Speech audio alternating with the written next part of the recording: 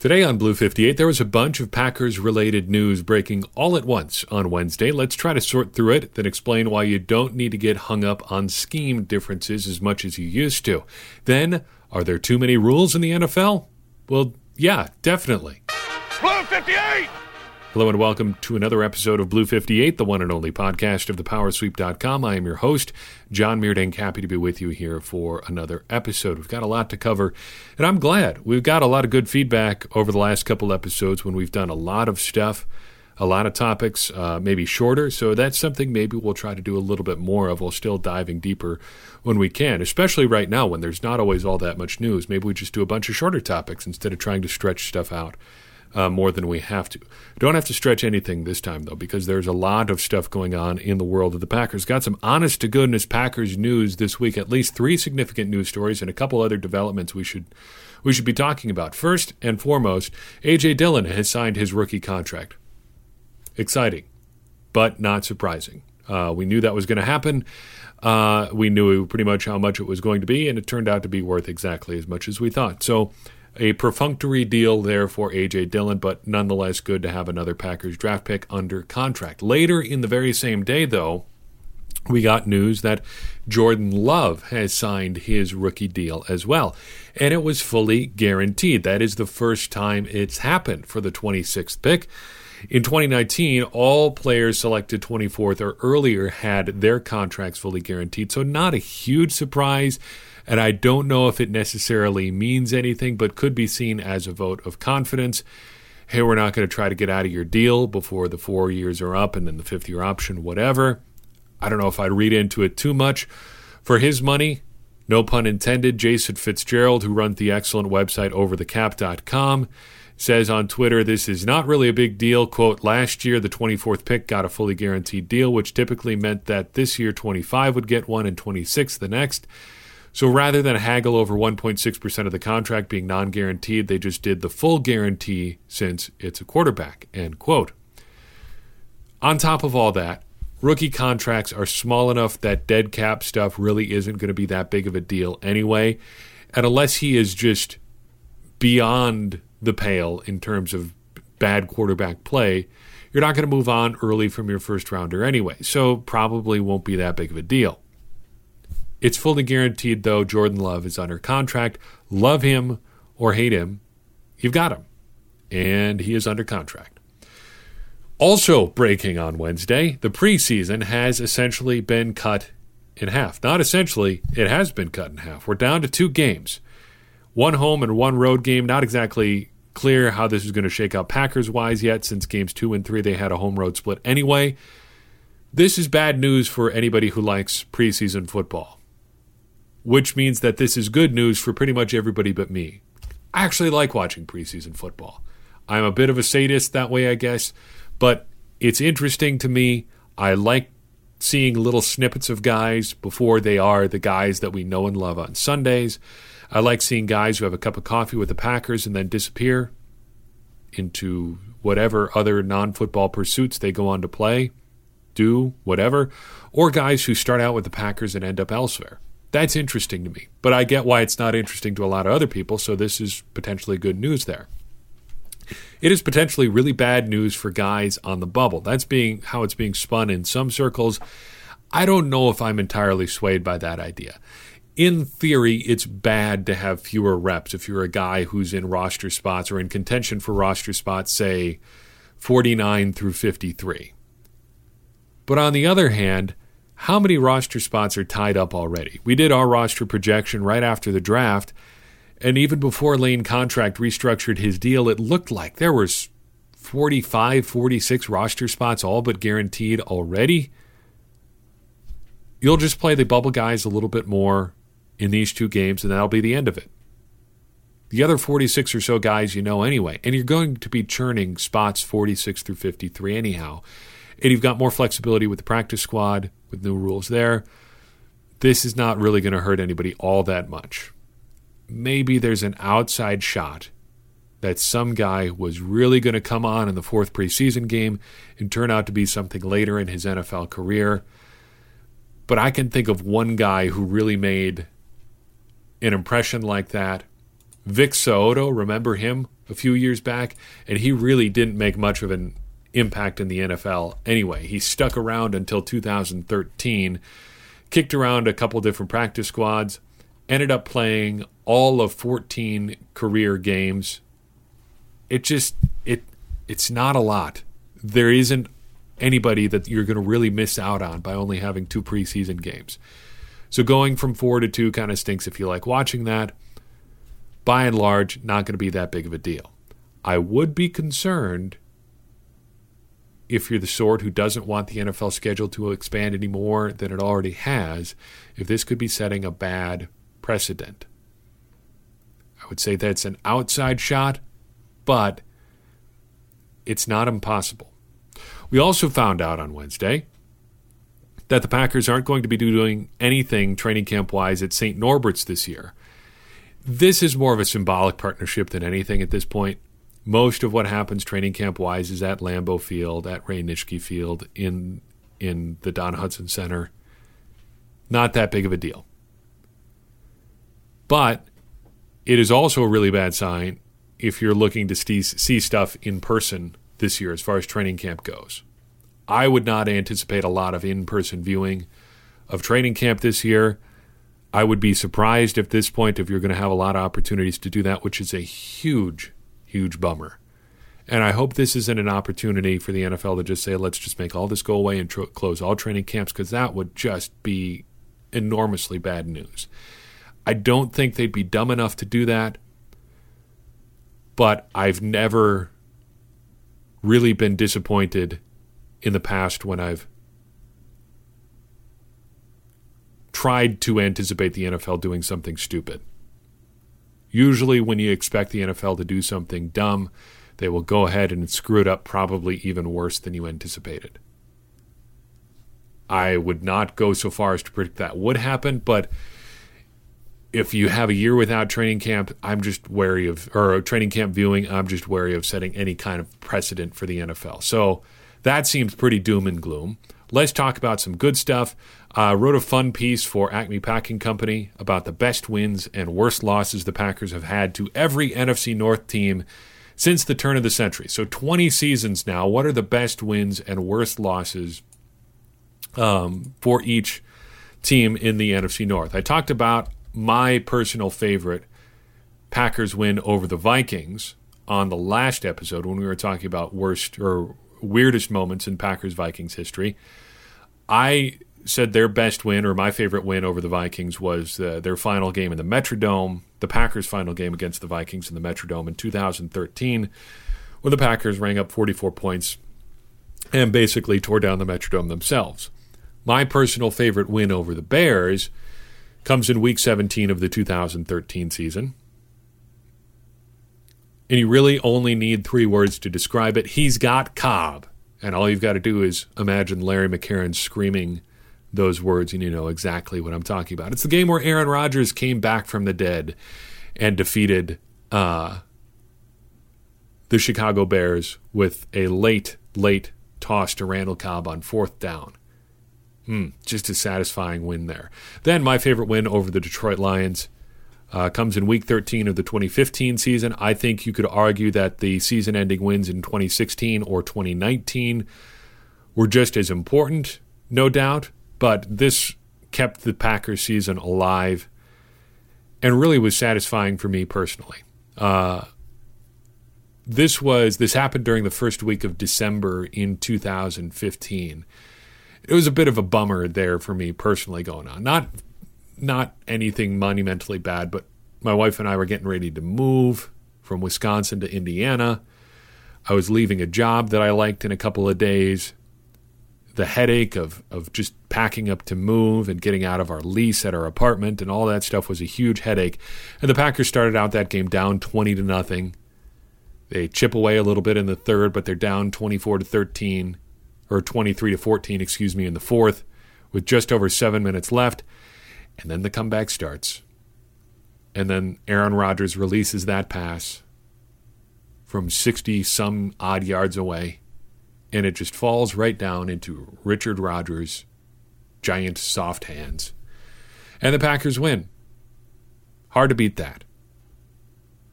There's a lot of wins over the Lions, though. There's a good bunch to choose from. There's also, oddly, a bunch of really bad losses to the Lions, too. Did you know that since 2000, the Packers have only lost 5 games by 30 or more points? And the Lions are responsible for 2 of those 5. They lost 40-10 to the Lions on Thanksgiving in 2013. The other was a 31-0 shutout for the last game of the 2018 season. Strange but true facts. Let's talk about scheme just for a second. A couple weeks ago, I suggested the Packers should sign Everson Griffen. I still think that they should give him a look and probably bring him on board. You can always use more edge rushers. He's been effective, and he can't be all that expensive. To a man, to a person, I don't know if all the critics were men, everyone who criticized that piece, and there weren't that many, most people just kind of said, meh. Virtually every single person who criticized that piece said Everson Griffen not a scheme fit.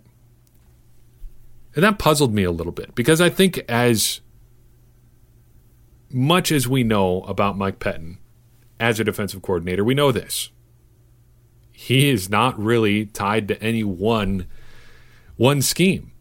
And moreover, he says again and again and again that this is a sub-league, your base doesn't matter so much.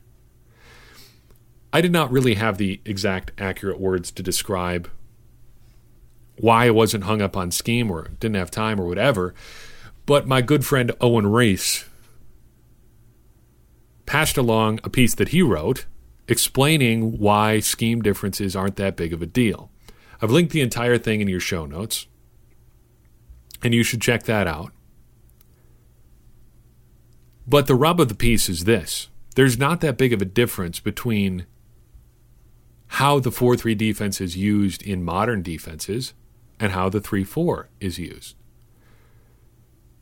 From the end of the piece, he writes this, and this piece is from 2018, but it hasn't really changed at all in substance since then. He wrote, Acme Packing Company's Peter Bukowski wrote a wonderful article about if the Packers switch to a 4-3 under defense full-time instead of the 3-4 they currently employ. My response, they're the same thing. The only actual differences outside of coverage between the two under fronts are the personnel used for the 5 technique spot and the Sam linebacker position. Green Bay, for instance, uses Dean Lowry as their starter at the 5 technique. Dean Lowry is 6'6" and 296 pounds. Seattle uses Michael Bennett as their 5 technique. He is 6'4" and 274 pounds. It's all about preference and what personnel matchups you want. Common thought is that 4-3 teams are faster and have more speed on the field, while 3-4 teams are bulkier and bigger. While that may or may not be true, that's a different story for another time. Don't get caught up in all the hoopla of the scheme name. Pay attention to the concepts. There are definitely different schools of thought and styles of play within the two, but their alignment are nearly identical and for the most part can use the same personnel. End quote. Again, the whole piece is worth sorting out, and it goes into a lot of different details on gap fits and responsibilities of different people along the defensive front. But the main point of the piece is this. Don't focus on what guys' positions are. Focus on what they do when they're on the field. And I think that's why the Packers should consider a guy like Everson Griffen. In situations where the Packers are using 2 down linemen on passing downs, he would be a great fit. If you know that he's coming in just to rush the passer, you don't have to worry about him getting bullied or pushed around by somebody trying to run a power run sort of scheme at you. And even if you want to have him in your base, you just put him in a position where he can do what he does well. You could sort out the other stuff with different bodies on your defense. Shift guys around a little bit, give guys a little bit different responsibilities. It's more about creating matchups than the scheme themselves. And I think that's the real point of why I'm interested in a guy like Griffen, or just another guy on the defensive front who can create difficult matchups for the opposing offense, because that's really what it's all about. It's not about scheme or scheme fit or the plays you call.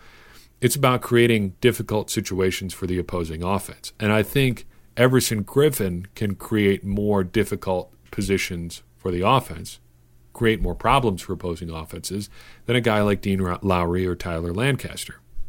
You can agree on those grounds or disagree, but that's what I think, and I think that's a good explanation of why that's an important thing to consider. Take your eye off the ball, chapter 16. This is the rare chapter in which Kerwin takes on one topic and just hammer it. And boy, does he hammer it. Rules, rules, rules. There are too many rules. Why are there so many rules? There are absolutely too many rules in the NFL rulebook. This game is almost impossible to officiate. If you've ever gotten conflicted or frustrated because there are conflicting rules or rules that appear to conflict, you've got good company in Pat Kerwin. And he is also, who knew, the standard bearer for something we talk about regularly on this podcast, the rules expert in NFL broadcast booths. Now, maybe the NFL loves them because they generate controversy, but I think it undermines the officials that are out on the field. If you've got your supposed rule expert up in the booth and he's asked to weigh in on a call and he disagrees with the call on the field, doesn't that just rile everybody up? And if he says the official got it wrong, doesn't that undermine what the official on the field is doing? Very frustrating to watch. The NFL rulebook, though, is, I think, the very definition of that quote about the road to hell being paved with good intentions. No rule was ever put in as an attempt to make the game worse, but he add enough of them, and that's exactly what you get. This pass interference review thing is a perfect example. You can see why the NFL wanted to have this change. There was a big screw-up on a really big stage. It affected a playoff game, and they wanted to make sure that never happened again. But it led to a situation where coaches were challenging the same rule week after week after week, and it was never getting changed. Officials were never overturning any calls that would have been affected by this rule. Why? Because the NFL wanted it there as only a break glass in case of emergency sort of option. That was abundantly clear.